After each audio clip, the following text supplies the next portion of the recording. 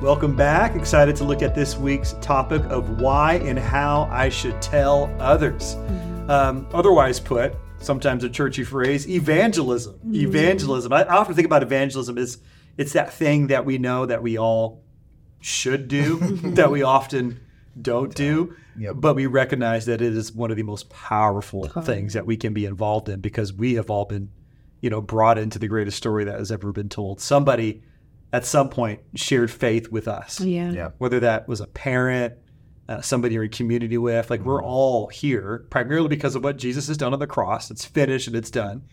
But also God by his Spirit used someone along our stories to invite us into the greatest story that ever was.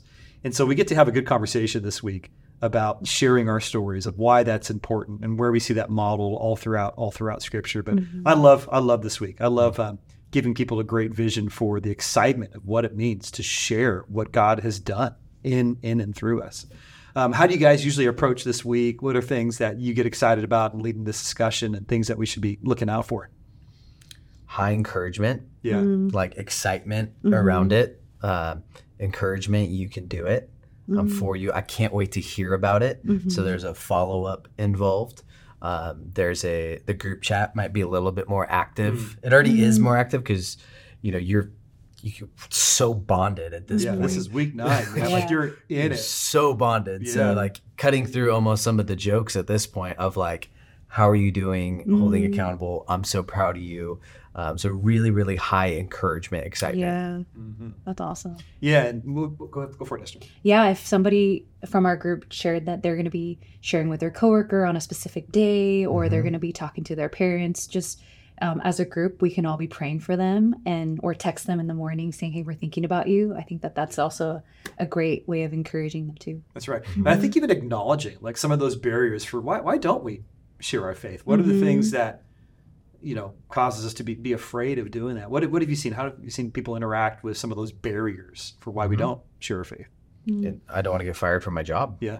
For some people, it's, I could probably share with my coworkers, but what would happen to me if I did that? The what ifs. How have you navigated that question? Because that does come up. Saying, hey, there is a real fear of that.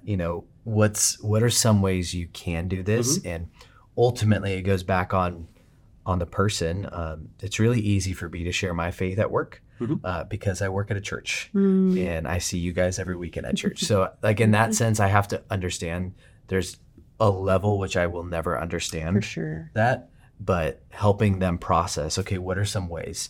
How can you have a conversation as simple as, hey, what'd you do this weekend? And when they respond back, what'd you do this weekend? You say, I went to church. That's one little way of starting to plant that seed. So helping them think through different ideas.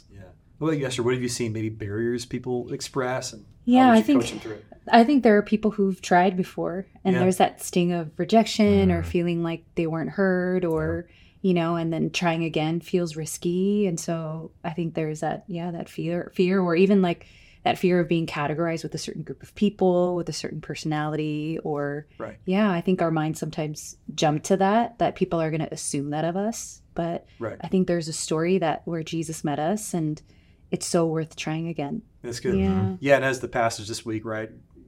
Each week you've got a memory verse to look at. I trust you guys are diving in doing that. 1 Peter 3, 15 and onwards talks about just always being ready to give an account for the hope that you have, and doing that with gentleness and reverence too, right? And so there is a sense in where we're afraid. We feel like we've got to be really dominant. We got to have all the answers. It's our responsibility to win the person and to close the deal and everything else. And that's not it, right? It's God does the work. He draws people into himself. And our job is just to share what God has done. That's awesome. To share your story. You said something before we got on camera about the 2 greatest stories. I tell people the 2 greatest stories. The first one is the story of Jesus. That's the greatest story ever told.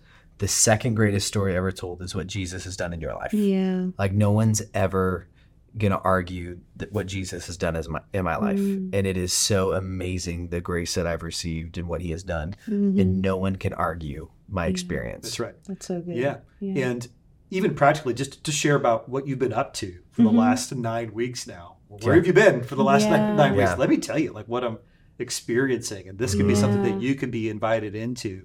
It may not be like an overt, like, this is the story of my entire life of faith, but even sharing like what you've experienced over the last 9 weeks, that's a part of it. That's a part of it. Yeah. And I think it doesn't have to be extravagant. I think sometimes people think it has to be like well packaged and I did this sin or was living all the way over here. But no, it's like even talking about how God is present in your life, how he's working in your life, how he's changing your heart, your behavior, your perspective. Right. That's just so powerful. Right. Yeah. But again, model it. Like as a facilitator, you should come to week 9 having already done this. This is a part of the rooted experience of sharing your story outside of your group time. Be clear what we're talking about, right? It's not just the stories that we share within the group. This is now taking it outside of the group, sharing it with a coworker, a friend, a family member, what God is doing, what he's done, what your hopes are for that person.